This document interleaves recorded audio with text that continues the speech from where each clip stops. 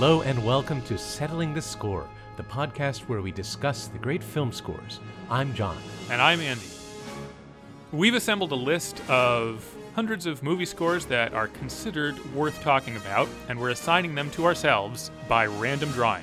And this time the luck of the draw gave us Alan Silvestri's score to the 1985 hit comedy, adventure, sci-fi time travel movie Back to the Future.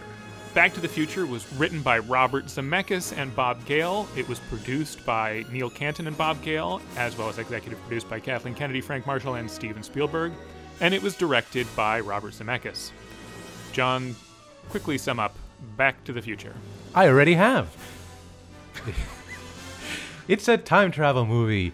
Teenage kid in 1985 goes back in time to 1955 and winds up having to make sure his parents fall in love so that he can get back to the present, which is the future in the past. Got it? Yeah. The kid, Marty McFly, is played by Michael J. Fox. His parents are played by Leah Thompson and Crispin Glover. The scientist who invents the time machine, Dr. Emmett Brown, is played by Christopher Lloyd. The school bully is played by Thomas F. Wilson, and that's Back to the Future. So will 1955 Doc help 1985 Marty get back to 1985? Will they run into versions of themselves from different years that we'll find out about in subsequent movies, which maybe we'll talk about a little bit? Yes. Yes. Okay, thanks. Good enough? Good enough.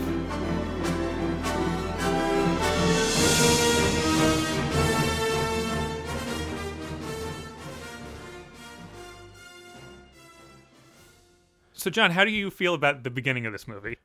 You mean all the clocks? It begins with nothing but clocks. Yeah, but the first major piece of action is that Marty McFly plugs into a huge amplifier and blows himself across the room with a guitar cord, which I guess it's there to establish that... That he's a cool guy. Is that a cool thing to do? It sure is. The more electric your electric guitar is, the better, is my understanding. I mean, my question about that sequence is, he's on the phone with Doc, and he says, all the clocks are 25 minutes slow. My experiment worked. His experiment was to set his clocks wrong? What do you think, John? Do you need me to explain this to you?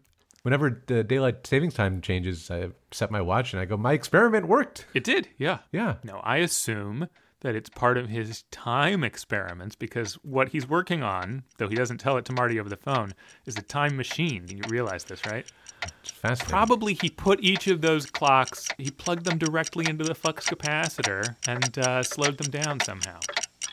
I saw it said that this movie probably starts with clocks as homage to the 1960 H.G. Wells adaptation, The Time Machine, which begins with a lot of different clocks floating through a void, just ticking. Sounds plausible. Did you notice the one clock that has the little Harold Lloyd hanging off of the minute hand? Yes, I did. It's center screen. When I noticed that the first time, I thought, ha. Because it's Harold Lloyd, or because they restaged that at the end of the movie? Yeah, because it's a foreshadowing of Doc hanging off of the clock. That's right. No music. No music is playing during... Yes, there's no music. There's no main title for this. We cheated just now. We usually play the first piece of music you hear in the movie, but that wouldn't have been appropriate here because there's no music at the beginning to set the scene. The first bit of score isn't until 18 and a half minutes into the movie. In fact, it's, cues in a film score are often numbered according to the reel of film. Reel's about 10 minutes, right? Something like that, yeah. It can vary a little. But, the third cue on reel 1 would be called 1M3 for first reel music start 3. And the first bit of score in this movie is 3M1. There's not any score until the third reel. Yeah, well, what there is Huey Lewis. Yeah. So let's start off this episode by listening to The Power of Love. That's a curious thing. It is a curious thing. It's odd that this is the theme song from this movie, isn't it? Well, I mean, in a sense, it's very fitting because this really feels like 1985. I think it is even more dated than they could have hoped it would be when they picked it. Yeah, that's right. It establishes the era because it is the era's idea about what you put in a movie, a song like this. Yeah, there were so many movies in this era where a cool high school kid does some cool stuff at his high school, and that sets the scene. And this movie does that for 15 minutes and then starts a totally different type of movie. This song is playing and he has this, little flirty bit with his girlfriend, Jennifer, and she writes, "I love you" on a piece of paper, and he looks at it, and then the song comes back in from the interlude with "That's the Power of Love," the title lyric, and I thought, oh, that's the power of love. That's the power of love, even though she gave him an obviously fake phone number. So how much can she really love him?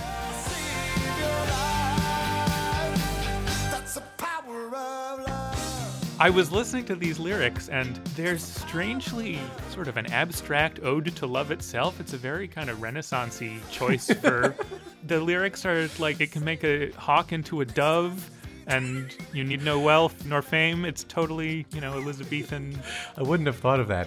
I mean, what's remarkable about this movie, to go back to what you were saying about what kind of movie even is it, it starts out with, a kid in high school and the power of love, but then that kid, the protagonist of the movie, does not have a love story in the movie. Yeah, because he's already got a girlfriend. He's set. She even loves him when his band doesn't get picked in the Battle of the Bands because they're too darn loud. The scene where they're talking about that, Marty does like the absolute iconic move that is today celebrated in everybody's favorite meme of the guy turning away from his girlfriend to look at the other girl. He does. He's the original distracted boyfriend. We're looking at that exact image, from the reverse angle, but it's precisely that. But Jennifer doesn't make that aghast face. She just turns his head back. She's very level. She's there giving him good advice about how he can't be so afraid of rejection that he doesn't pursue his dreams.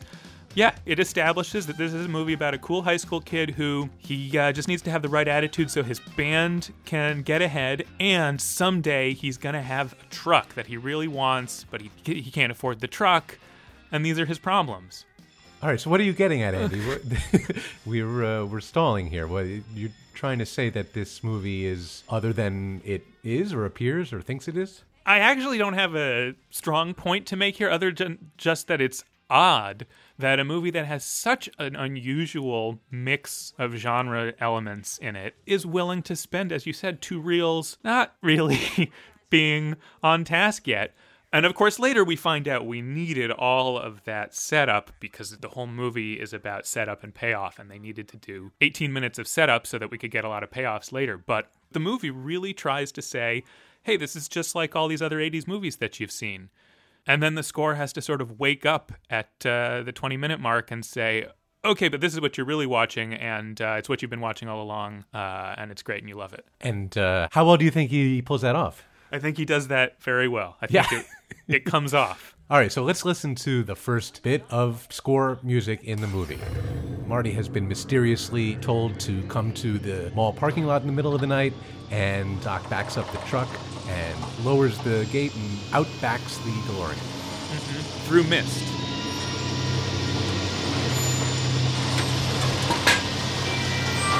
The music is eerie, unearthly, mystery, magic.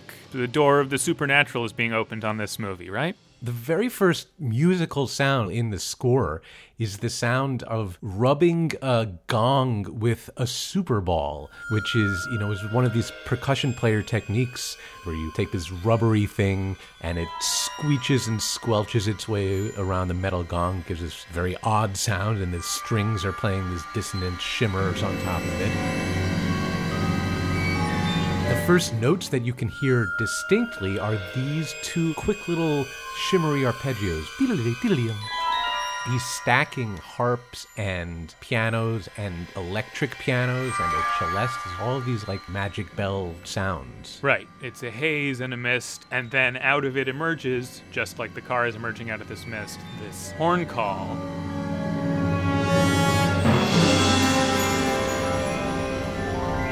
Which is going to be the basis of everything that comes.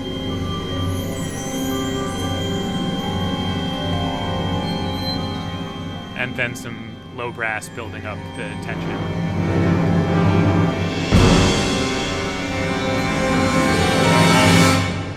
to a cutoff, and then that's it. And that's a very quick little cue that you don't really listen to. It just kind of plants a flag, and subconsciously you have a new sense of what kind of movie you're watching. It's done so smoothly and gracefully. It turns the movie essentially on a dime, and you don't notice at all. There's a lot of different kinds of craft there, but the spotting is also part of the craft. Boy, the spotting in this movie, yeah, I'm glad you mentioned that, because I definitely wanted to make a point of this. He is so careful about where he goes and what he accents. I agree with what you said about how this first cue introducing the DeLorean is perfectly mood-setting and just slips in there and subtly shifts what you're expecting out of the movie. To me, though, the most arresting, aha, okay, here's how I have to watch this movie moment is right at the beginning of the next cue.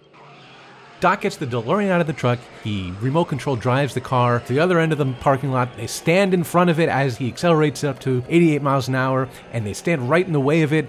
And all of this, there's no music. This is the first time that we see the car do its thing, the first time we see the flux capacitor fire up, and there's no music for this because we don't quite know what this means, where it's going. It would be premature to tell you in the music. Instead, the music waits for all of this to happen.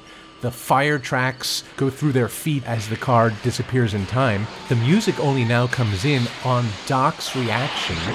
He looks down at his remote control where it says 88 miles an hour. The music goes vroom on Christopher Lloyd's rubber-faced take to the speedometer that he's looking at. Instead of scoring the incredible science fiction visual effects that we just saw, instead he scores the whoa, that just happened moment of reaction on the person's face. And I feel like that's such a key decision to help the audience know that, oh, it's the going whoa about this that is being packaged for me here. You know, it goes voom into that look, and then it goes voom again into him doing his little dance of celebration. You know, it's a little bit cartoonish. There's no doubt that this score has a little bit of cartoon Mickey Mousing in both its spotting and its orchestration and its sound and its twinkle. More than a little bit. I mean, so much of it is scored not just like a cartoon, but as brashly as possible like a cartoon. Yeah. Huge, exaggerated hits on things. Not just hits, but like winks and twinkles and flips and thwups. Absolutely. And these moments when it builds up to a huge chord to accentuate whatever the line is that comes next. And then leaves a hole, sure. Yeah, it leaves a little hole for comic effect. So it goes da da da da da da da da.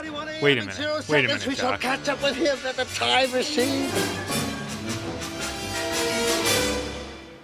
Wait a minute, Doc.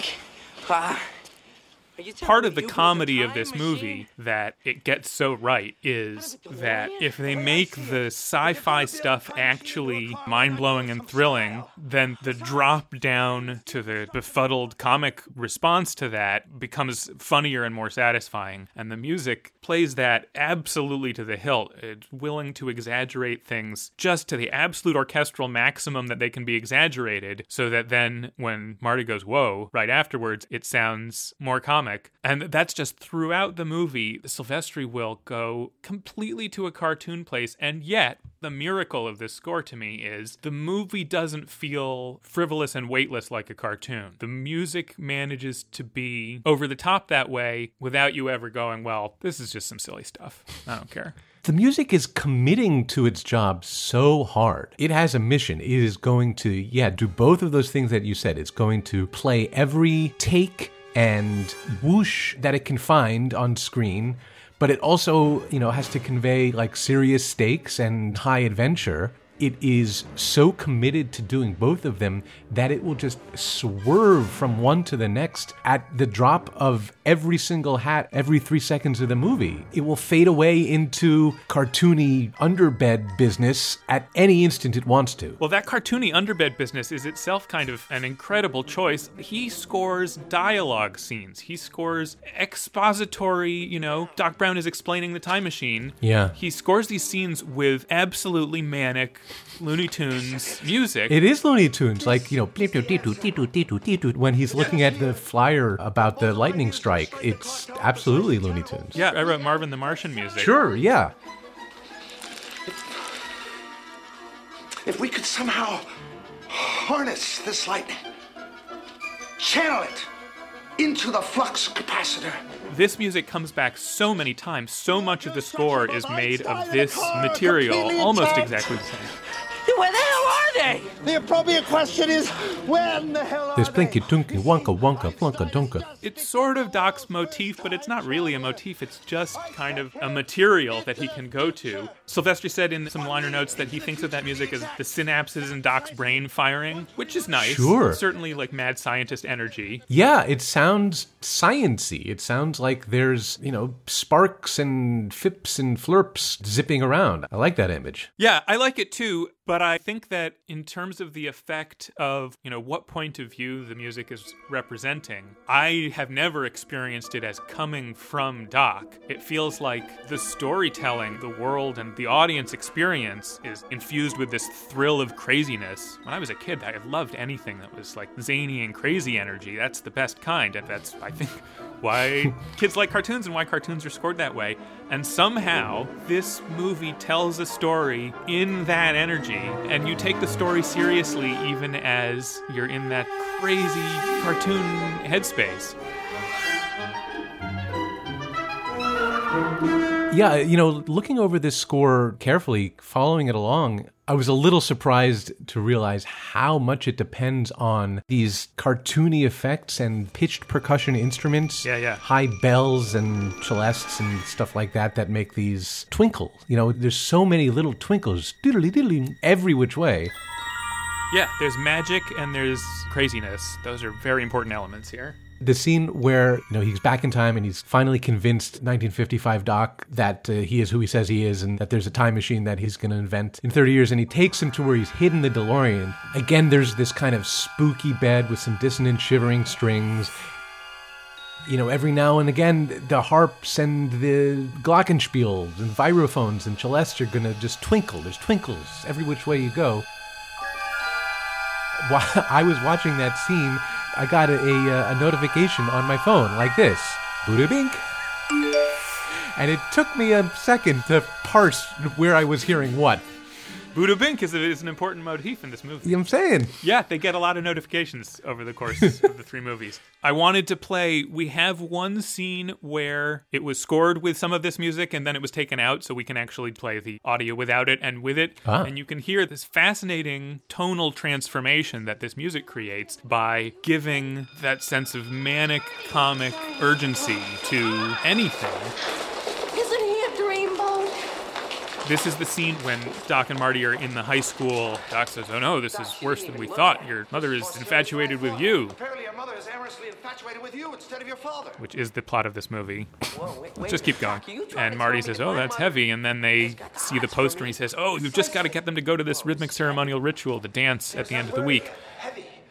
Why are things so heavy in the future? Is there a problem with the Earth's gravitational pull? This is a scene that plays in the finished movie just as dialogue, and it plays fine, and we're invested enough at this point that we're perfectly willing to hear them discuss this stuff. But there is a cue that goes under it, and it's that music.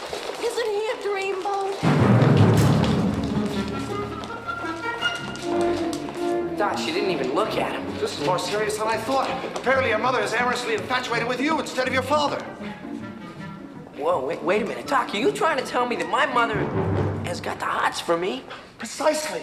Whoa, this is heavy. And as soon as you hear it, you go, "Oh, sure, it could have been one of these too." Anything in Back to the Future could have been a one of these, because Back to the Future as a whole is a one of these. Oh, one of these. You mean a cartoon? Well, a very special kind of cartoon that you aren't It's a rhythmic dismissing. ceremonial ritual coming up. Of course, the Enchantment Under the Sea dance. They're supposed to go to this. That's where they kiss for the first time. All right, kid.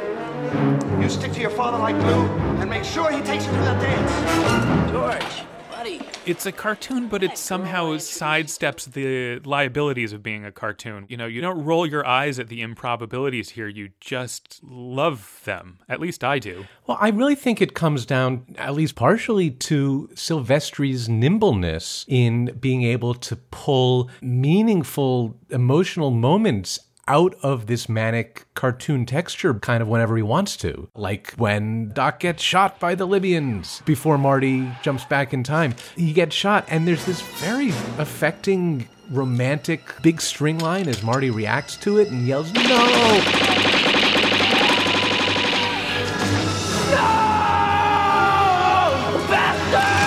It almost put me in mind of, the big romantic statement of Princess Leia's theme when Luke sees Obi-Wan get killed. I think that's definitely out of the same playbook, and it just kind of flares up like a solar flare. And then it sinks back into the manic texture.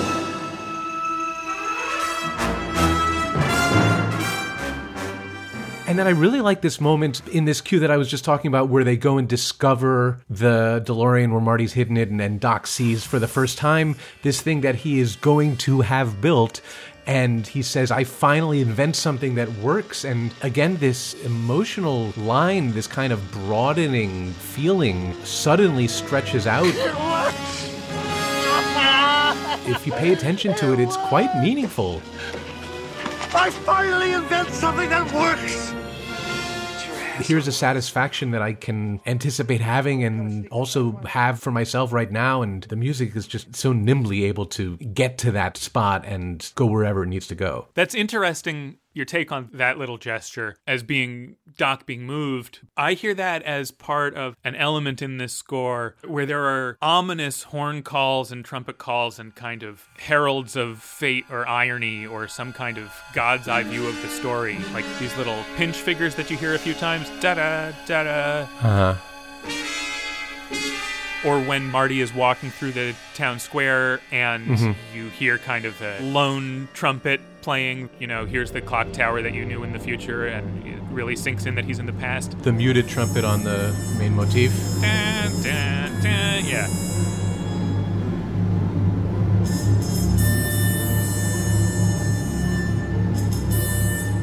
There are a lot of these gestures that have a foreboding sci-fi Twilight Zone, Planet of the Apes kind of voice in them that once he's established that kind of point of view is in this score, a lot of little things he does kind of get the energy of that. And at that moment when Doc sees his own future car, I feel a little like there's this... Does it not feel that way to you? I guess I see what you're saying, because it's reminiscent of like the portentous figure that he goes to, like when Marty goes in 1955 to what is not yet his street where he lives. Right, yeah, exactly.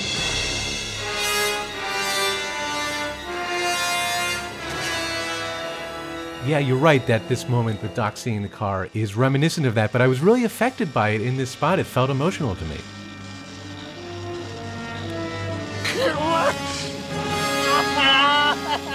Well, it's both. I mean, that's another miracle of the score, is that even in its sci-fi identity, and that shot when Marty goes and sees the Lyon Estates where they're just breaking ground and there's no houses there yet, and it's the big crane shot that pulls back and shows him sort of... Reckoning with it small against this landscape. And, he's right. The little guy and these bigger forces than him are up against him, time in the future and all of that.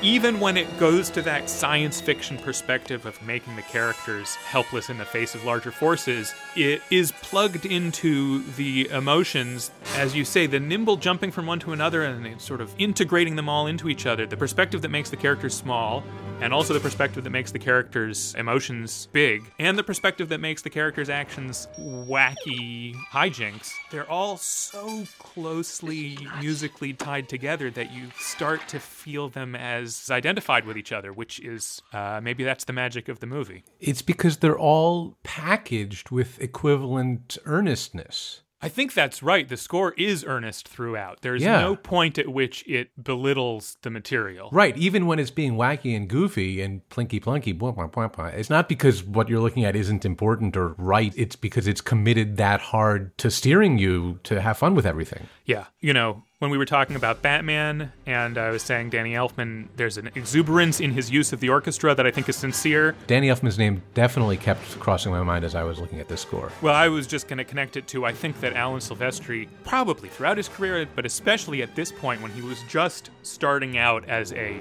large orchestra film composer, there's a thrill and an exuberance in getting to do all this large orchestra stuff that I think is real for him and comes through in the music. It definitely comes through. Yeah, I think Alan Silvestri is thrilled to have been given this opportunity, both as a career opportunity, but as a musical opportunity. His career up to this point had not been about huge scores like this. He came up, he was like a pop drummer and guitarist, and then he got gigs doing TV shows, and his big gig for a long time was that he scored the show Chips. Oh, right. California Highway Patrol show. And that all sounded like disco pop scoring.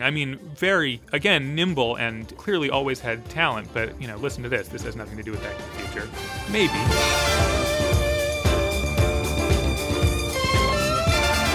And then his big movie prior to this, Robert Zemeckis' big movie prior to this, that started their very long collaboration, was Romancing the Stone, which had a score that sounded like this.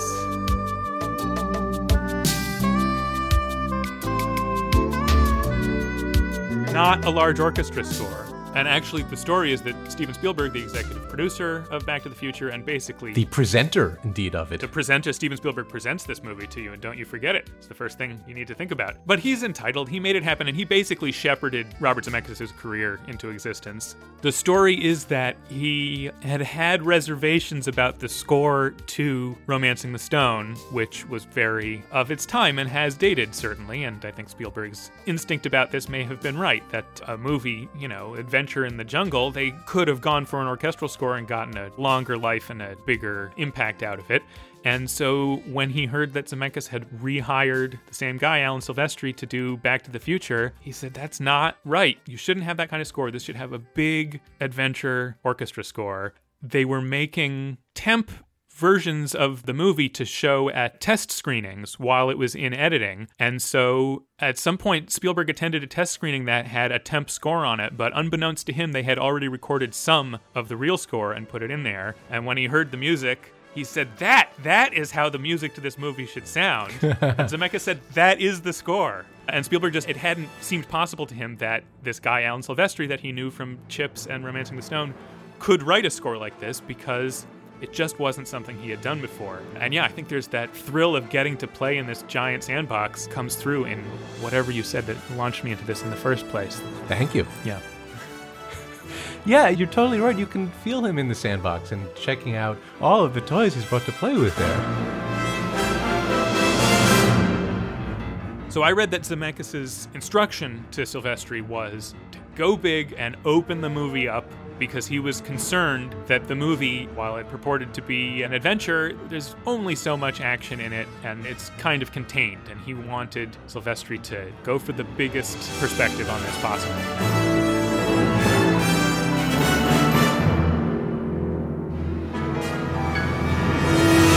So I actually think we have referenced at least the main motif of the theme from Back to the Future in a previous episode. Do you remember in the To Kill a Mockingbird episode way back when we talked a little bit about the Lydian scale? Yeah, I do. We talked about the augmented fourth as an important interval in that scale. Yeah, we said that this note that has a key function in the To Kill a Mockingbird melody, it also shows up in, what did we say, in E.T., which we talked about in that episode too. It's the Maria note, you said. And I think we also singled this melody out as starting that way, and it sure does start that way. It does.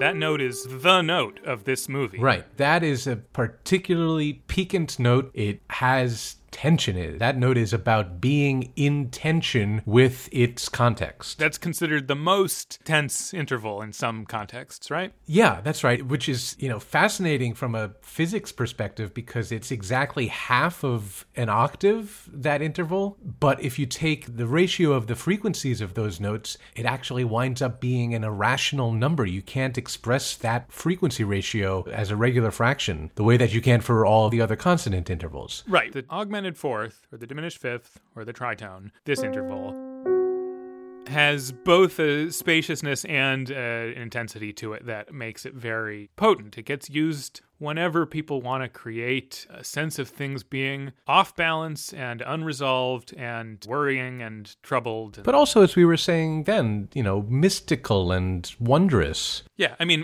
when you talk about the meaning in an interval of two notes, you're really talking about some basic elements of meaning here, atoms of meaning. It's not as though it has any particular meaning, but certainly it is unresolved in a way that has been used throughout the entire history of music to motivate all kinds of expression. He puts these three notes, 5, 1, sharp 4, and says that's the motive, and then the movie follows from there very directly.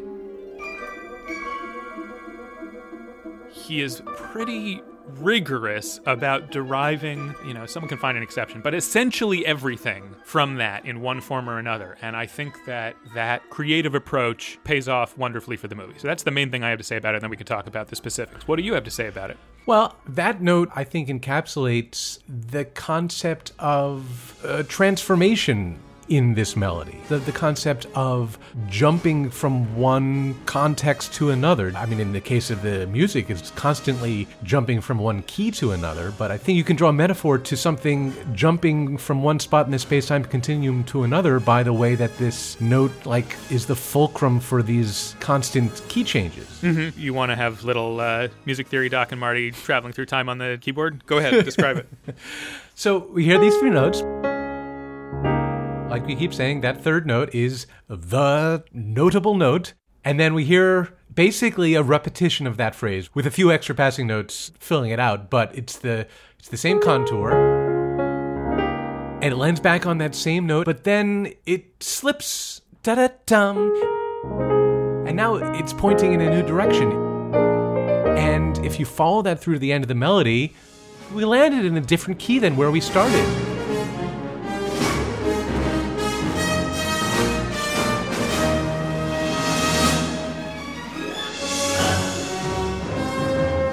And then, as very often happens in this score, it goes from there and goes off into a new key. Each time it takes that tension and flips it into its resolved state, which necessitates a transmutation. And each one of those, I feel like as a tooth on a ratchet that is pulling me up into, heightening stakes and overall tension.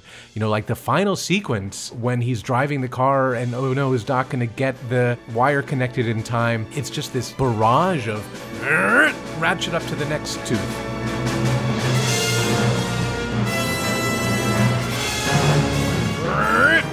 Each time using those same notes to grab onto the next key and pull the rest of the score up to it. It's definitely one of those themes that is not a rounded sentence. It's motivated to move in a direction. Yeah. The theme is that A theme that you just sang, and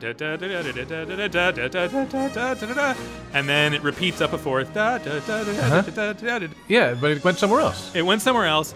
And then now he has, and this is musically clever, the B concept, which is based on the turn in the second half of it.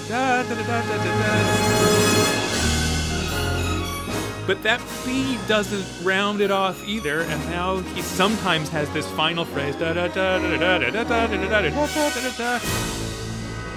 That's it. I mean, he actually has to do a fair bit of sleight of hand to make a whole end credits out of it because it doesn't land. No, it's floating up and up and up. I mean, that B material in the theme, the middle bit, he can do some very lovely things with that. If he plays that slowly and kind of broadens it out, it becomes this very warm, emotional thing, like when Marty is saying goodbye to his parents. He saved the day at the dance.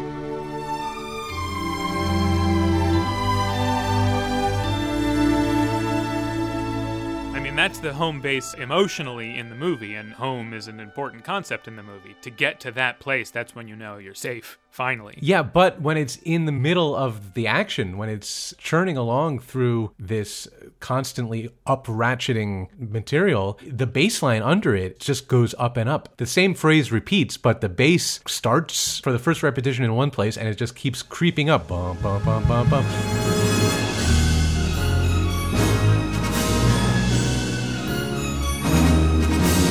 so that the bass notes underneath the second repetition of the same phrase as the melody create these kind of wonky tensions and dissonances again. Oh, but I love that poignant chord. I love it too. I mean, that's not a tense, dissonant chord to me. That's like a savory, poignant chord. Did you say poignant or buoyant? Poignant, but buoyant is also good. All right, let's call it buoyant. I love that buoyant chord on the downbeat of, the second repetition of that phrase, because the bass is like on what note compared to that chord? There's something you didn't expect. I mean, I don't know. I think of that as kind of a sweet pop chord that you hear sometimes. You know what that second phrase of the B part of this theme always reminded me of? Do you know the old Baseball Tonight music?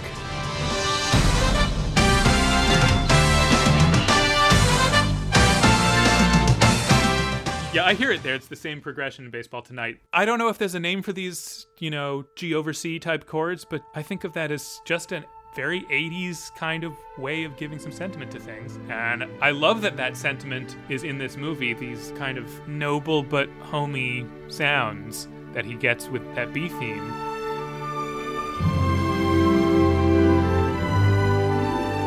And there's just a hint of kind of Copland-style Americana in that chord too, right? Uh-huh. That's another emotional element that he seamlessly integrates into this crazy mix that adds up to Back to the Future. But I want to step back and finish this picture of the musical range here. Our procedure for these shows is we watch the movie, we sit with it, and we see what bubbles up, and then we end up talking from that perspective. The longer Don't give that away. Oh, no, that's our secret sauce. Okay, well, somehow we prepare for this. And over the course of preparing for it, I just more and more deeply felt that there's actually a technical harmonic explanation for a lot of what I think is so great about this score. It really can trace back to a technical concept that, guess we'll talk about that on the podcast. So here we go. Well, this is it. This is the podcast. This is it. All right, yeah. I think that this score is unified, not just for technical musicians, but for in your ear and in your dramatic mind, by this construct that is known to jazz musicians as the diminished scale and to classical musicians as the octatonic scale. What do you think? You ready to talk about the octatonic scale for a while? Sure I am. We've done little potted versions of a lot of the basic scale concepts in music, so here's one that we've skipped over, even though this scale is in everything. It's been in pretty much every score we've talked about, but it hasn't been quite as foundational and ever-present as it is in this score, so today is the day we talk about it. Octatonic, it means 8 notes out of the 12 possible, which means basically that you skip every third one. So if you're thinking in terms of half steps and whole steps, you go half step, whole step, half step, whole step, half step, whole step, half step, whole step. So it's, as you can hear, a repeating symmetrical construction that, because it's repeating and symmetrical, it's extremely versatile. It has no real top or bottom. It has no place that's more home base than anywhere else, which is true of the whole tone scale too. It's true of 12-tone music, all kinds of stuff we've talked about. But the nice thing about this octatonic or diminished scale is that you can find all kinds of normal harmonies inside it. You can find major chords and minor chords. You can find perfect fifths and diminished fifths. You can find all kinds of the standard elements of the basic major-minor tonal music framework, except they're just in this slippery, endless relationship to each other.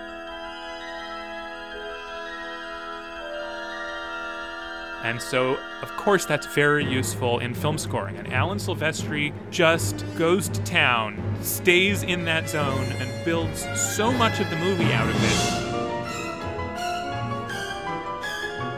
that the sound of the octatonic scale, I feel like, having grown up with Back to the Future, is always going to sound a little Back to the Future to me, even though it's in everything.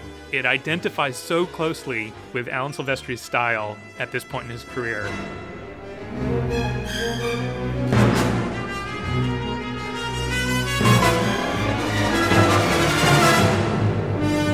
So, for an example of this cyclical quality that it has to it, these da-da-da-da-da-da, da-da-da-da-da-da, that can keep going endlessly because he's just stepping his way like a slinky down the set of intervals that's built into the scale. These chords sound like they are doing some important transforming and becoming and surprising, but it's not that it's an illusion, but they can do it forever in a loop. There's no place where they'll finally sort of hit the ground and have done what they were doing.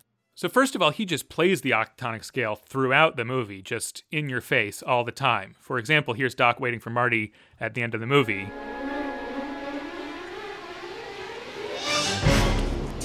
Damn, where is that kid? Let's hear some more of the octatonic scale. Damn. Damn. But he also uses it structurally. Once he's established that sound space, it actually governs the progress of the drama. So here's Doc announcing that he's about to go on a journey into the future at the beginning of the movie.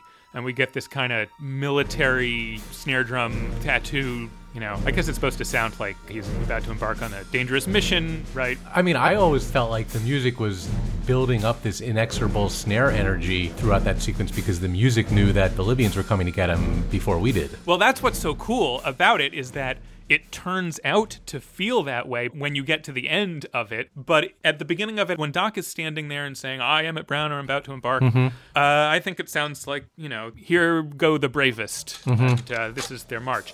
Safe now. Everything's lead lined.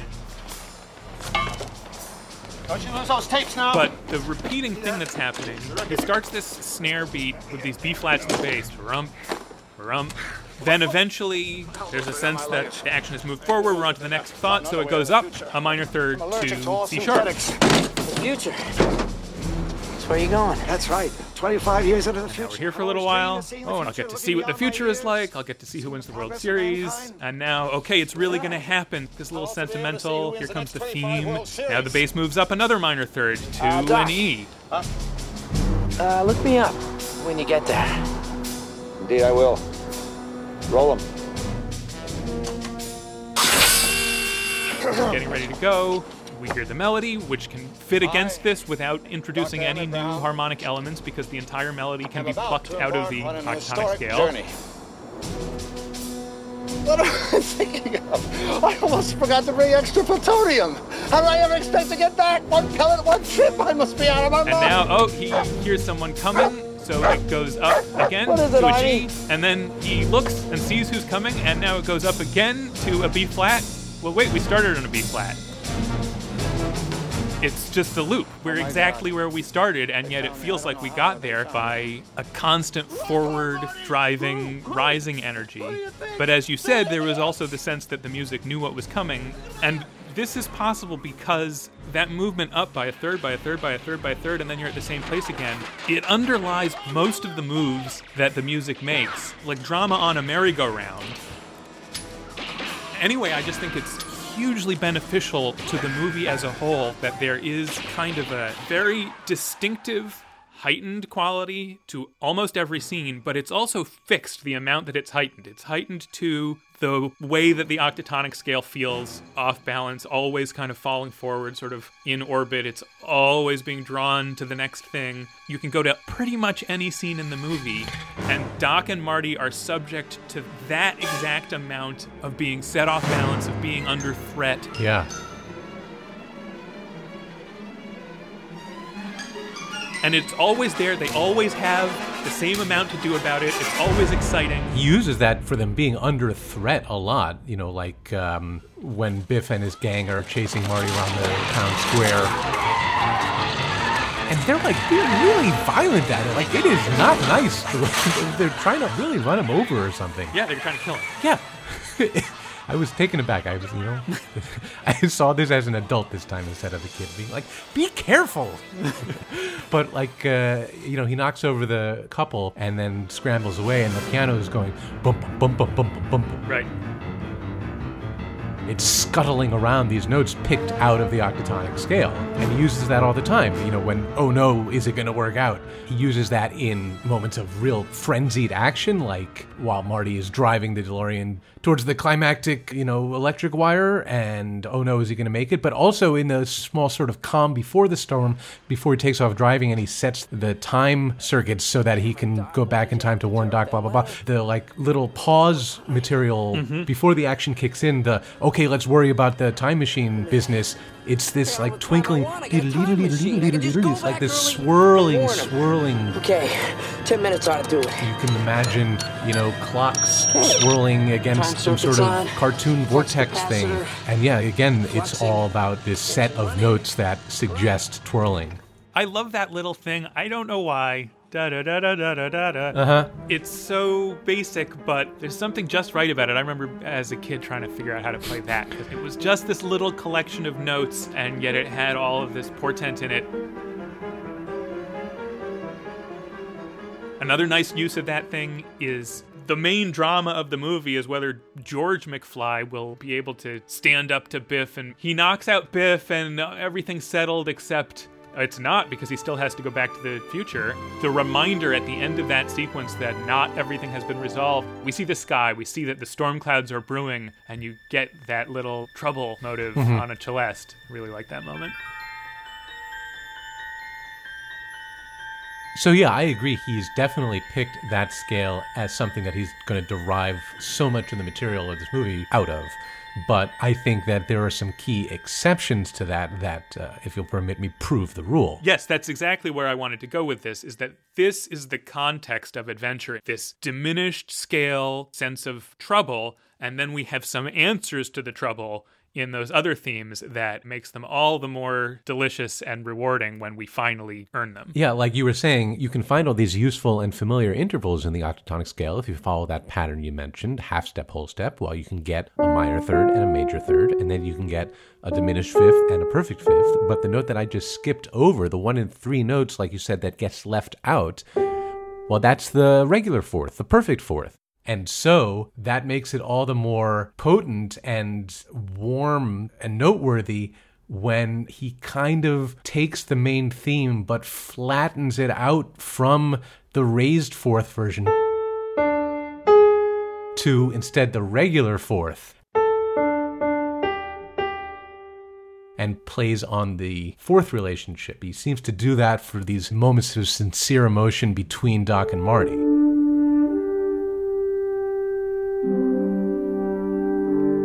It's such a wonderful feeling of kind of sighing out whatever the trouble was. Yeah. The air has cleared. Da da da da da. Ah, it feels so good. And then he has the other horns go ah. Da-da. Yes, we hear this around Marty trying to warn Doc that they're going to kill him in the future, and Doc won't let him. The scene where we see Marty writing the letter, we hear that regular fourth.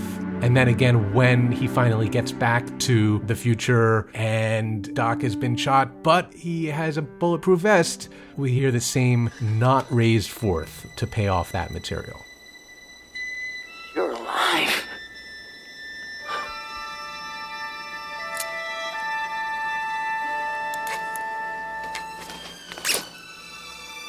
Bulletproof vest. Right. And at the very end of the movie, when all is well, yeah, that's right, gets his truck. Gets the 4x4. Gets the truck he always wanted.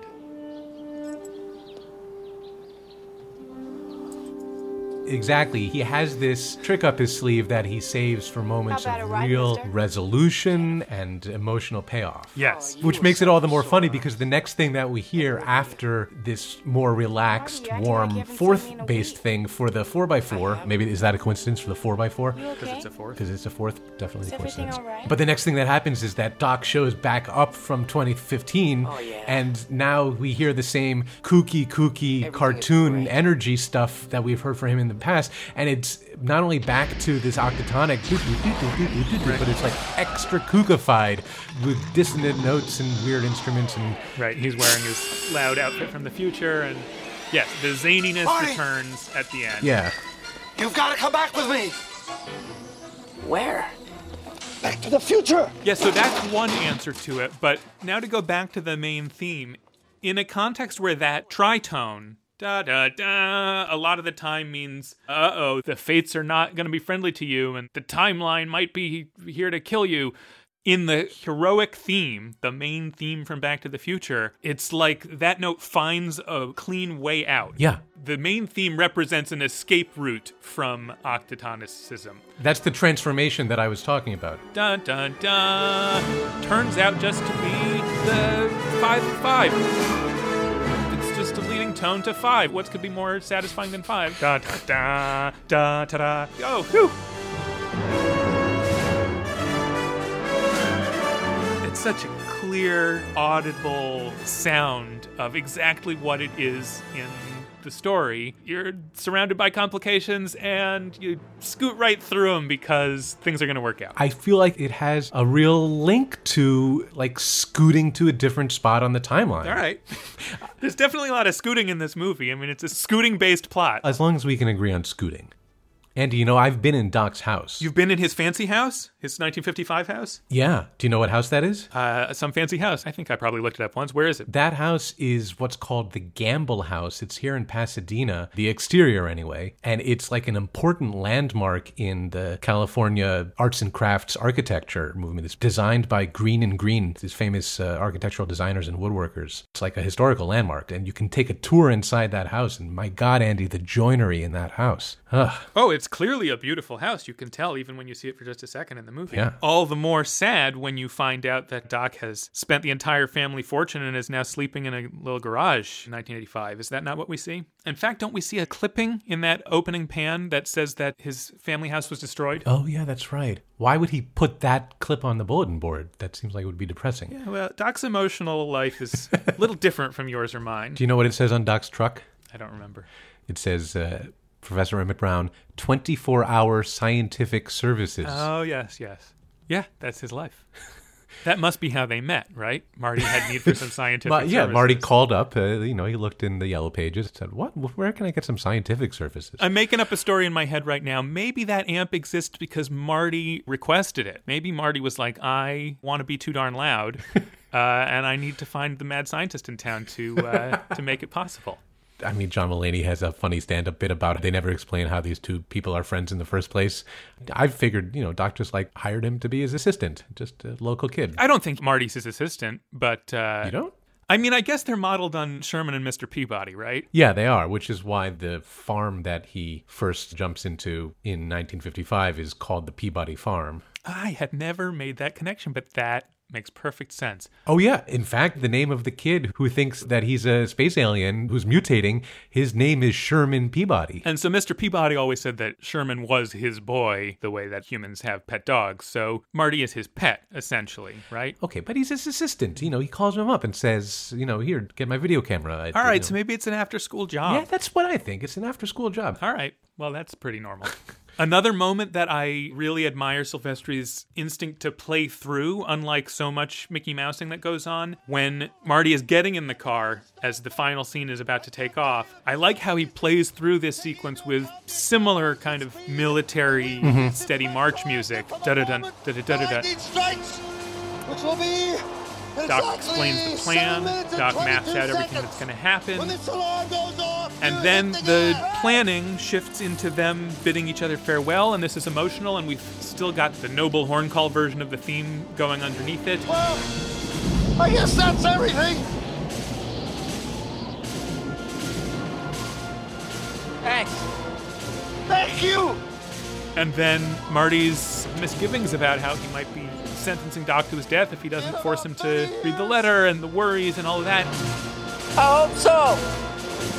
And it's all scored with the same steady forward motion, and it gives such a great sense of moment to all of this, that it's all linked together, and that takes real scoring insight to realize that you can start a beat here and keep it going all the way to there, and instead of making everything feel samey, it'll make everything feel lifted up. Yeah, and then when Doc gets mad at him for trying to tell him about the future, then the rhythm kind of does this weird crank into what sounds like a faster tempo. It's not actually a faster tempo, it's just he's assigning the beats to a different grouping of eighth notes or something, but I think that's a very canny spotting move as well.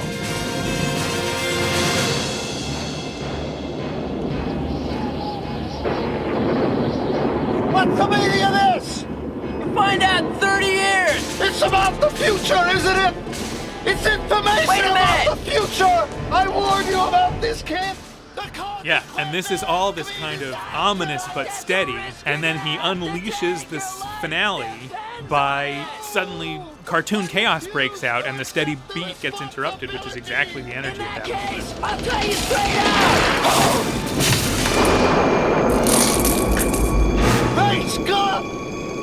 It should be pointed out how meticulously you have to plan out this cartoon chaos.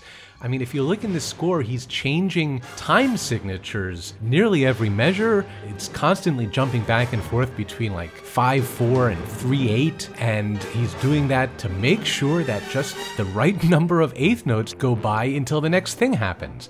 It's just dogged in its adherence to where it has to get to.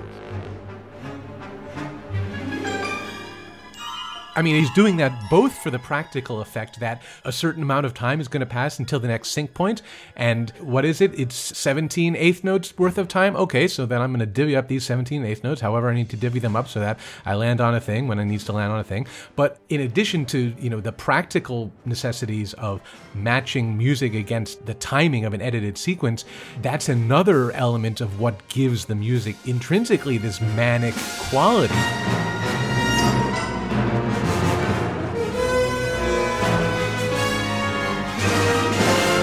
Because there's no perceptible grid that you can follow. It's constantly jumping around. Every beat sort of feels equivalently strong or weak as the next. It's this very regimented miasma. Yeah, well, I think that when it's working at its best, it's because the editor has an implicitly musical sensibility in what they've assembled, and there is usually a kind of a meaning to it that's only slightly extra musical, like a moment when you have to catch your breath, or you just have to like suck in air for a little longer than the beat. And I think that in this finale, Silvestri is reading the heartbeat intentions of the editing perfectly. Absolutely understands that some of these edits are easy to take, they're just telling the story, and other ones are interrupting the flow. Yeah, that's really nicely said. That's the magic that can happen when both a good editor and a good composer independently come to the same material. The editor is laying out the information that the audience is going to take in and figuring out how long the audience needs to understand what they're looking at, and then when you want them to be surprised by seeing something else, and when you want them to have naturally expected to see something else. In a way, it's those exact same decisions that a composer has to make. The composer's deciding, is this the progression of something that's been set in motion, or is it the progression of something that's been set in motion being interrupted and a new motion being set into place? Yeah, exactly. Yeah, that's exactly right. There's gasps and there's breaths that they both feel, and when they really line up and they're both describing the same action, it's not an action that really exists. It's this manufactured dreamline of shots that were taken who knows when and composited between different people pretending to be the same person and different cars pretending to be the same cars, but they're accessing this unified vision and they just both understand how it's to be experienced. And it's magical when they line up that well. And yeah, I think this finale, this climax clock tower scene is a masterwork. Let's just highlight this example of magic right at the absolute climax of the movie. He plays the theme, and then he interrupts it for a non-metrical amount of time, twice, with swirling. Yeah, exactly right.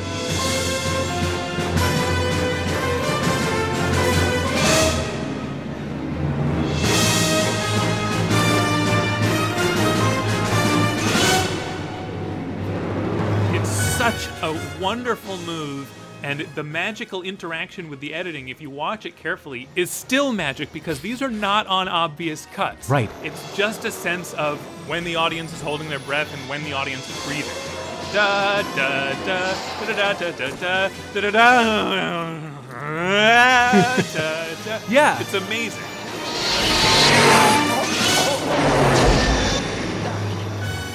That whirly time, like all of a sudden it's an accordion bellow between the rigid pieces on either side of it. It doesn't matter. You can stretch it. It's just it's silly putty. It's compressible. Yeah, and I mean, if you look at it in the score, the mechanics behind getting that to happen and having it sound so plastic are incredibly difficult because, we're in 4, ba, da, da, and then this little swirly bit, he's dropping a beat willy-nilly.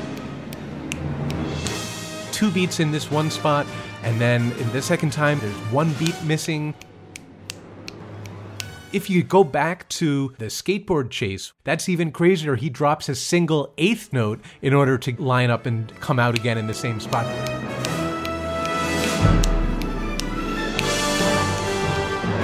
same compression. Yeah, you're in metrical heroic time. Right. And dizzy falling off your skateboard asymmetrical time, even though it's actually just complicated, different metered time. Right. The thing about writing plastic mush is that you still have to write it out metrically to get, 80 people to play it at the same time. Maybe worth noting that after they recorded, I guess, the whole score, what I read is that Spielberg said he thought that the theme was so effective that he wanted to hear a little more of it, and he paid for them to do another session or maybe another set of sessions. I don't know. They went back to the studio and recorded revised versions of lots of these cues, and if you get the expanded soundtrack, you can hear the original and the revised version, and a lot of what it ends up being is just polish of these very precise synths so that it exactly matched exactly. I do think that that rare luxury of getting to even finer tune the synchrony to the editing pays off in the score. Especially keeping in mind, they weren't using computers for this stuff at this point. They're still using these kind of old-fashioned analog methods. They have to conduct it in time. They have to match physical frames of film. Amazing. Yeah, and these players, whether or not it's the first or second time, they're essentially sight reading at every one of these sessions. They sit down with whatever is crazy in front of them, and they just do it right the first time. Yeah, it's true. It's incredible. I want to highlight what I think is another wonderful sort of spotting decision moment that is on the other side of the spectrum from this fantastic energy climax. It's the sort of emotional climax. Mm-hmm. When Crispin Glover finally kisses Leah Thompson on the dance floor. Oh, yeah. He has such a good instinct. Yeah, when to score the breath and when to get out of the way of the breath. So the band is playing Earth Angel, but overlaid on top of that is this creepy music with creepy dissonant string, creepily noises, and a driving timpani rhythm, because the guy has cut in on them dancing and the jerk is dancing with Lorraine instead, which I never understood. What are the rules of cutting in? Why can you do that? How is that okay? He's a jerk. You correctly identified the rule.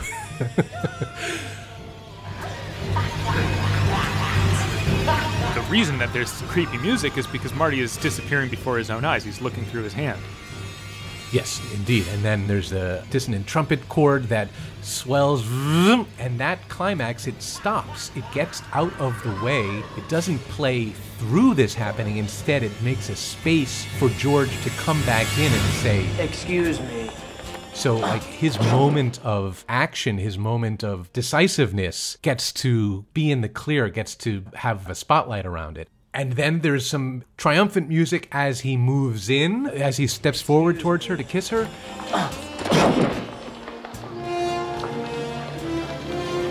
But then the music again leaves a hole for the key thing to happen. And then it swoops back in to be Marty standing back up and strumming the guitar again. Just in this little sequence, it's just so keenly observed. Let this moment happen and then put some extra momentum as we get from this moment to this moment. But then when we get to this moment, we want this moment to feel like it's expanding and... Yeah, it's beautifully spotted and cared for, and the experience is shepherded along carefully by the music. I would also want to say that each of these cues, each of these little musical additions is done with taste, which is always a funny word to use here, but I feel like in contemporary movies, you see this kind of micromanagement of your emotions a lot, but it's done with a hammer. They just cut and paste some loud noise that does what they want, And here, Silvestri has a sense of taste that comes through in each of these. The real climax of this little sequence you just mapped out, where he beefs up Earth Angel to show that it has become victorious. This is what I wanted to get to, too. I love this. Go ahead. The kiss has happened, and Marty's brought back to life, and now the orchestra that had been helping us get to this moment, all of a sudden it's part of the band. Now there's a string section on this tune. There's not a string section in Marvin Berry and the Starlighters band. They wish. They wish, because it sounds like this now.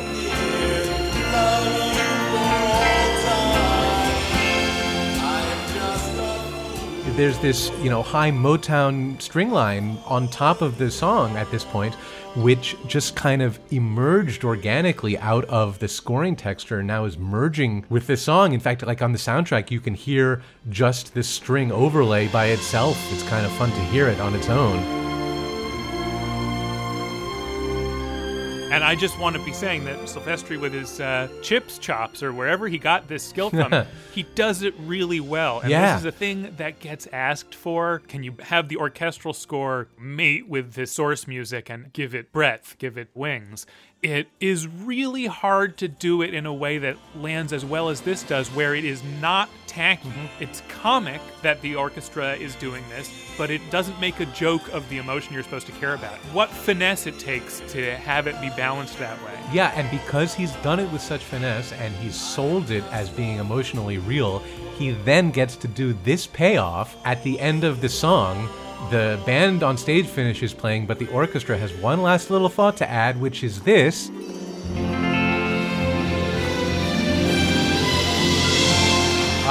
It's the main theme of the movie, hidden in there, hidden in these Motown-style strings. Elegantly. He's not shaking it at you. Right. It feels so good. It feels like the existing song, the score, the dramatic arc, all of them got to the end satisfyingly at the same time. Like a lot of the scores that we talk about that we get excited about, I think that this is working at that level of understanding the deepest drives that make the movie gratifying for an audience.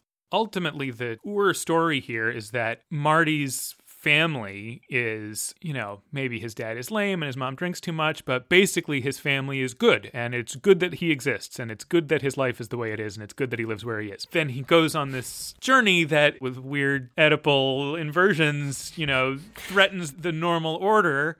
And then the cosmos kind of reasserts that, no, yeah, it's good that your life is like this, and you should go home and you should have a truck.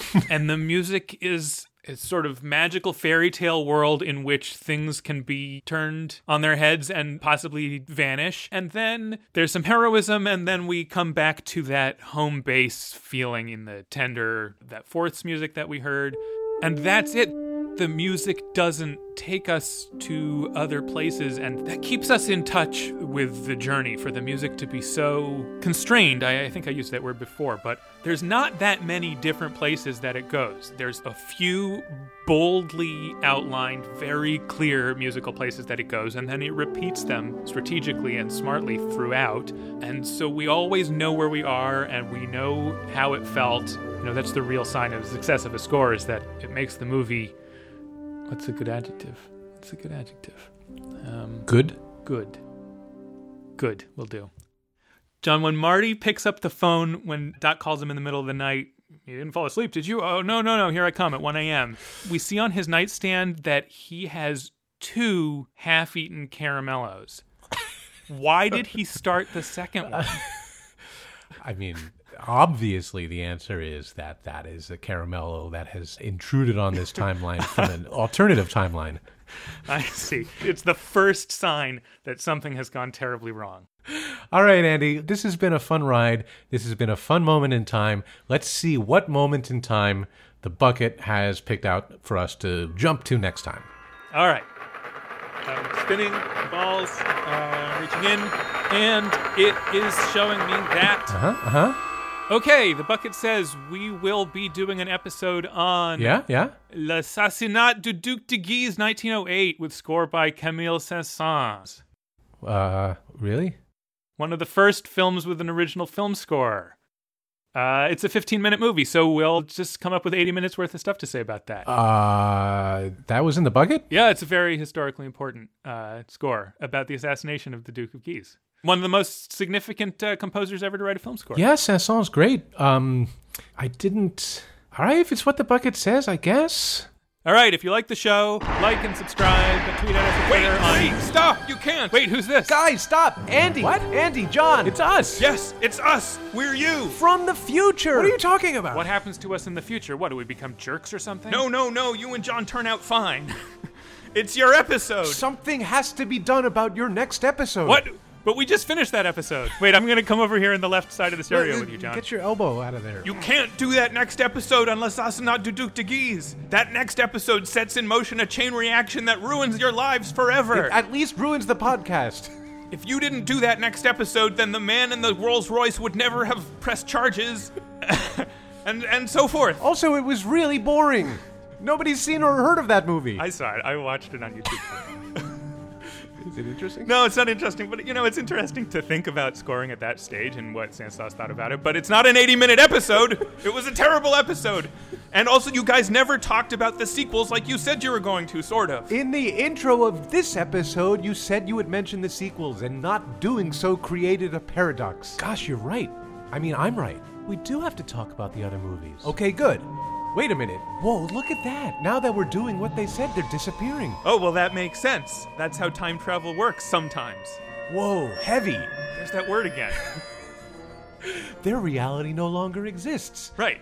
Should I feel bad about that? Probably not, no. They knew what they were doing. They made a sacrifice for the good of all. For the good of the timeline. Actually, one of the things in these movies that strikes me as the strangest is when Doc says that if you encounter your future self, there might be a paradox that could destroy the universe, and then he says, or it could just be localized to our galaxy. That's the craziest concept in the whole thing to me. Like, what would be at the edge? How would that work? John, you like to explain Einsteinian concepts to me. How could it possibly be localized? Oh, because, time is a blanket. Time is a blanket? I think I heard that somewhere. Okay. Yeah, what do you think of the sequels, John? I think that the first half of part 2 is kind of tough to watch, and then the second half is fun, and then that part 3 is mostly pretty fun. Yeah, I'm with you. Okay. I used to just not watch part 2. I mean, I watched it, the first time, and then I was like, I don't want to watch that again. But when I've watched it recently, I've thought, this is a pretty interesting movie, and pretty wild that they took all of these risks, even if they add up to a less happy experience overall. I agree. There's a lot of convoluted business that they have to put into motion. It's not as clean in exposition as it is in the first movie. Right. I mean, that's the big risk, is it's completely ingrown, self-devouring idea for what a sequel could be that I don't think really had ever been done before, where they put themselves in the first movie, they reenact the first movie. The whole thing is a deliberate self-reference, and of course that's more convoluted. It's like it's throwing in your face how convoluted it is. Gosh, who would ever want to do something like that? Are you referring to us? I don't know. That concept, that high, weird concept for a sequel, does pose kind of an unusual problem for the composer, because what is the emotional world of returning to a previous movie? Probably gotta be the music from the previous movie, right? Right. And pretty much that's what this score is, right? I think so. But it struck me that it does somewhat change the meanings of the things that it reuses by reusing them so thoroughly. Huh. It felt to me like in the second movie, we hear, for example, da-da-da-da-da-da, as a signal, as a piece of the Back to the Future vocabulary. He wants you to kind of recognize that the Back to the Future universe is self-involved and limited and based on the repetition of a few motifs over and over. I think in retrospect, we see the first movie as part of that Back to the Future is this little dollhouse universe where certain kinds of stuff people keep driving into manure. That's just a thing that happens in Back to the Future over and over. And, Biff knocks on George's head and says, hello, McFly, and I think all 3 movies, right? Yeah, everything happens in all 3 movies. Essentially, right. They do all of the same routines in each of the movies, and that's part of the concept. And I think in the second score, Silvestri is kind of taking his first score and turning it into a construction set that you could make any number of Back to the Future scores out of, in the way that TV scores often work, where they've got sort of a library of cues. He kind of turns Back to the Future, the score, into a library score, and that makes the movie feel like it's part of a library score type universe, like a TV show, in a way that the first one didn't. What do you think of that? I think that's right. I think that would probably be true of any sequel that, repeated the same material, because the fact of its repetition is now a new piece of information that you experience. True. I think it's particularly intense in this movie because of what we said about how the movie works. Yeah. A thing I noticed about the second score, I feel like he, even more strikingly in this, swerves in and out of the big heroic theme statements in the action cues, like the action sequence in the first half of the movie around the mall. Just on a dime, in the middle of action stuff, he jumps into a bar or two of the heroic B section of the melody. Ba-ba-da-da-da-da-dum, just shows up very slavishly on like beauty shots of the car driving, or a small turn to the positive in the action stream.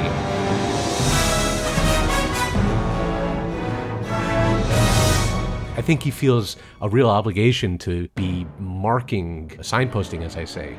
Yeah.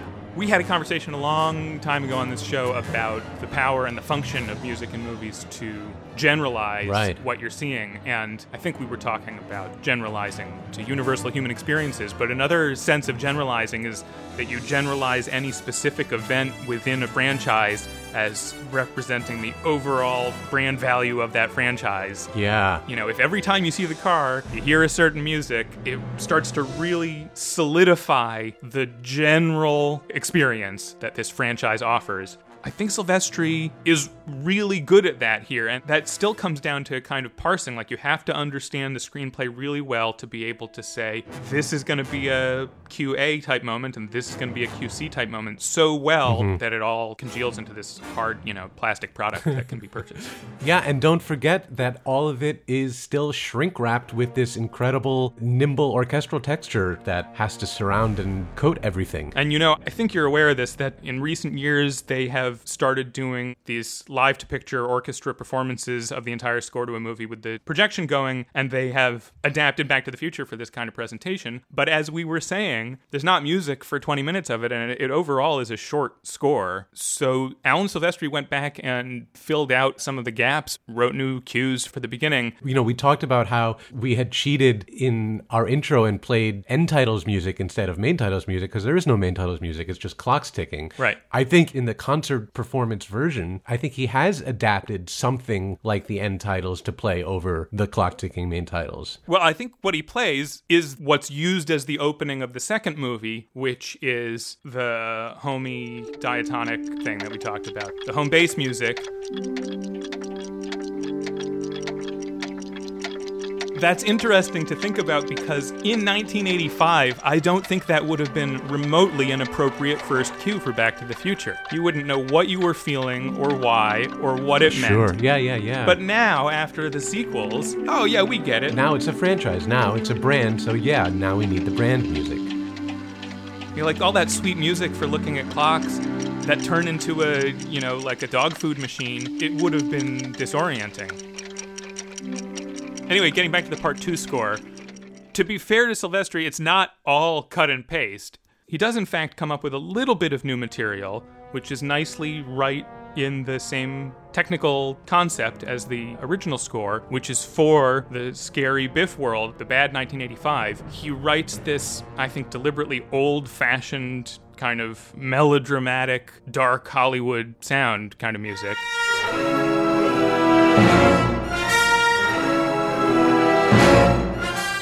When Marty is stumbling through the ruined streets of decrepit Hill Valley, you hear this highly melodramatic stuff, which is still chords a tritone apart, which is the thing he's been doing all along. That's what those magic chords are. But he's turned it into something that sounds not exactly like Max Steiner or Dmitri Tiomkin or someone like that, but it evokes that. I think because the sequence is supposed to evoke the bad alternate world in It's a Wonderful Life. Right, yeah, for sure. Which is a, clever little move to pull there. He did go and write some really new material for Part 3. Yeah, Part 3 is a whole different animal. Yeah, it's a Western all of a sudden.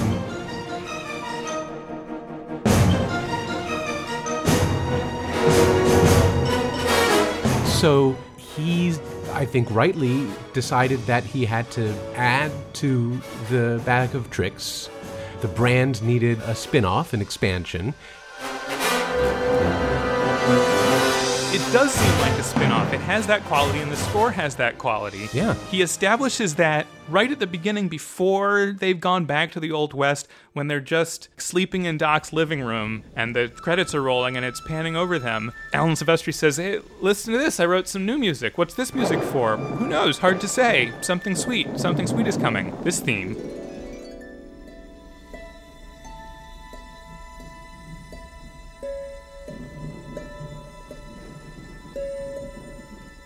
which becomes much later the theme for the fact that this is also a love story. Remember you said that this movie doesn't actually have a love story even though the theme is the power of love? This movie has a love story in it, and he scores that love story like it's not part of the established Back to the Future franchise brand. He just scores it straight. There's scene after scene where he has real emotion support music.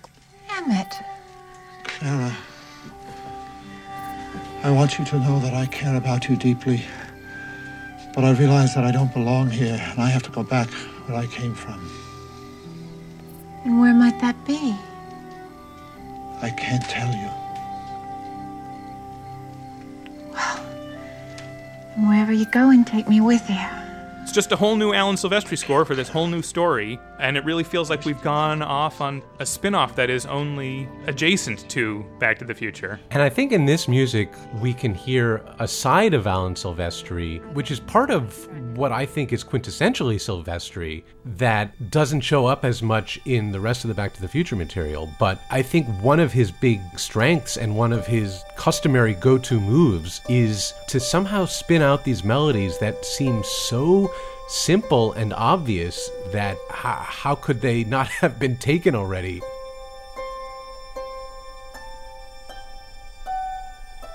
But he manages to get melodies, and I'm thinking of things like, Forrest Gump, these like toy music box. Yeah, nursery rhyme kind of. Nursery rhyme simple melodies. How does he have so many of those?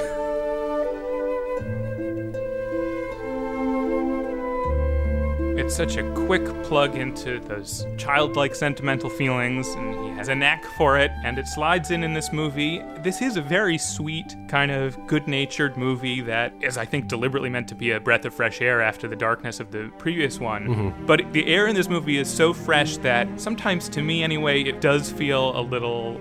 saccharine? Inessential. Like, they didn't have to make this, and I don't have to watch it. It's nice. And I do think some of that comes down to Silvestri not having actually shown why this was the necessary next step in the Back to the Future world. It's just like, there's 1,000 things you could do with these characters, and if you just scored each of those things in turn, then they're arbitrary. I don't know. I mean, does it strike you that way, or do you feel like this is the necessary last stage of Doc and Marty's epic journey? I mean, do you like this movie? I do like the movie. I think, it's impossible for it to not feel a little more contrived and a little more formulaic. I mean, it's set out to be formulaic, like you said. All the things that happen in each movie happen in all the movies. There's a little bit of diminishing returns because of that. But then again, that sort of explains why they had to take such a big swing and, make a totally different kind of movie. And I think it mostly works. Yeah. It mostly works, but if the value of a really good score, if what we were excited about in the original Back to the Future is that it ties everything together and says everything here is kind of the same substance, it's all unified and necessary. And then in this movie, it doesn't really do that as much, and so it elicits a shrug. That's the reason that I might get excited about an original Back to the Future as a score, because that's the alternative. It's not like, you make a bad movie, but you might make a movie that doesn't have that special, vague, but important sense of yeah, that had to happen. Yeah. Yeah, no, for sure. This is a serviceable and fun sequel, but sequels are hard, It's a paradox that you have to solve to make a sequel, because you have to give people something new, but you also have to kind of convince them that they're still watching the original movie that they liked before. And these two sequels, as a group, sort of set out to do literally that, is to make a new movie, but also make sure the audience knows that they're still watching the same movie, because for a while they actually are still watching the same movie. This is like the concept of a sequel writ in time travel. And I've heard Galen Zemeckis talk about exactly that when they were asked to do a sequel, they were like, sequels, give me a break. That's the worst possible thing you could have to do. And then the two movies do represent the two different approaches to sequels. One is, well, let's make it be all about the first movie. And the other one is, well, let's just go make a different kind of movie with these people. Yeah, so, sequel's never going to be, or there's a few exceptions, I guess. But, I'm a Godfather Part 1 man. I know a lot of people like 2 better, but I'll stick to 1. Sequels, as a whole, are hard to be as artistically rewarding and exciting as their originals. But, so what? Well, I think The Godfather Part 2 is a great example of a sequel score, and I think we talked about this a little on that. Oh, sure it is. Don't get me wrong. I still think it's great, and maybe... No, that's fine. I hear you. Godfather 2 is huge and sprawling, and some people feel obligated to say that makes it better, but Godfather 1 is more focused. Yeah. But in that score, Rota's basically speaking within the same vocabulary and adding depth to some things and adding new emphasis to some things, but there's a sense of it being a continuation and a deepening. So I guess I'm saying that Silvestri's number 2 score is that, but Back to the Future Part 2 is so uniquely constrained to its own predecessor that he doesn't have a lot of room to really stretch out and do anything different. And then in 3, I'm aware that it doesn't do that interesting sequel thing that you can do where you build up a vocabulary. It just writes some new music.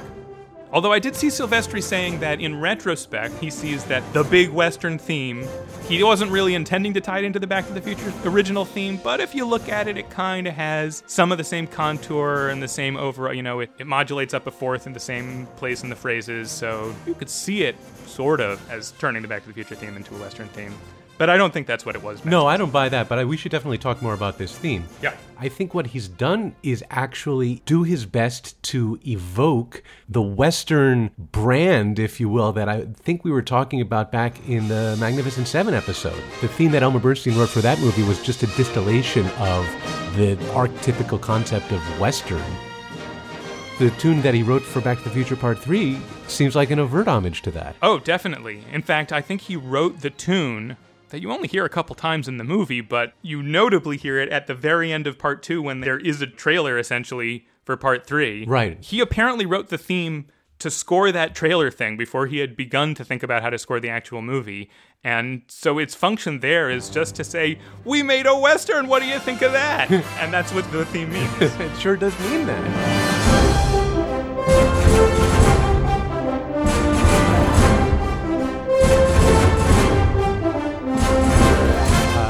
Maybe we should talk about why it means that, because it sure does sound Westerny. Oh, yeah, this is drawing on exactly that tradition. That's the whole point of it. Yeah, by that tradition, you're referring to the American orchestral Western sound, which, as we talked about in the Magnificent Seven episode, owes pretty much everything to Aaron Copland. Yeah, that's right. Though I don't think that Silvestri was necessarily thinking of Aaron Copland here, because I think he was thinking of Western movies themselves. I mean, he just wants us to remind you of old Westerns. That's why all of those character actors from actual old Westerns are hanging out in the bar. It's all a Hollywood self-reference going on in this movie. Yeah, speaking of self-reference, didn't we have this conversation kind of in our very first episode when we talked about how Alfred Newman's score for How the West Was Won was also a distillation of this Copland sound?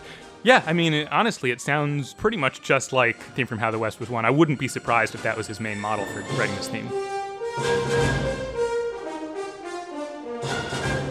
It's kind of a shame that we didn't make that connection back in that first episode. Mm-hmm. Yeah, what an oversight that we didn't do. That has not happened in our timeline. What a shame. Yeah, well, what if we took this time machine that our future selves left here and we went back to our first episode and put that in there? Oh, to make it like it had always been there and no one would be the wiser. We're certainly not the wiser. Let's do it. All right, let me fire this thing up here. All right. All right. And we're moving along. Are we? There goes the beginning of this episode. Now we're in the previous episode, the North by Northwest episode. There it goes. This is amazing. Gosh, looking back over all of these episodes that are stretched out in front of us, I bet we've sort of really said a lot of the same stuff over and over. Yeah, but you can't help but repeat it. You can't help but repeat it. Because that was his style. Wait, why did we stop here? Okay, hold on. Let me just whack this thing a little here. All right, here we go. All right, now we're moving faster. The special effects I'm witnessing right now in my reality are amazing. Oh, sure. Amazing. What a ride. All right, now we're getting close to the beginning. Let's start slowing it down. All right, here we go. I think this is the On Golden Pond episode. Boy. Listen to my voice. What happened to me? Why are you making me listen to these? This was pretty rough at the beginning. It was super rough at the beginning. It was pretty rough. It's pretty inspiring. All right, one more whack here should do it. Okay, here we go. All right, I think we're getting close to the spot where we should say. I knew the title, and I knew that it was one of the famous themes, and I thought, when I hear okay, it, here we I'll are. recognize Now's it, our but I chance. truly Go ahead. didn't. All right. Hey, John, when I first heard this, How the West Was One theme, and the first thing that it snapped to mind was, oh, now I get what Alan Silvestri was imitating for Back to the Future Part 3. It was immediately this. Do you agree with that? Yes, I do.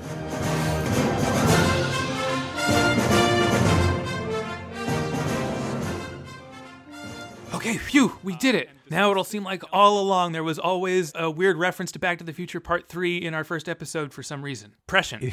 It seems very important that we set this timeline right. I'm sure the listeners wholeheartedly agree.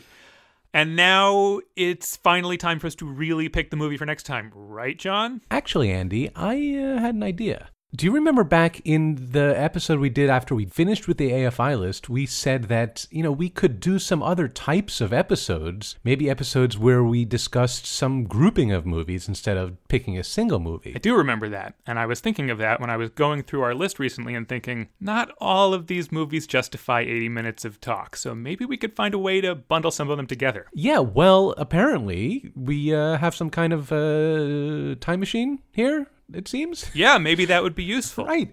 What if instead of using the regular bucket to randomize what movie we're getting, we just randomize a year with this time machine? Hey, that sounds great. It sounds like a plan we made.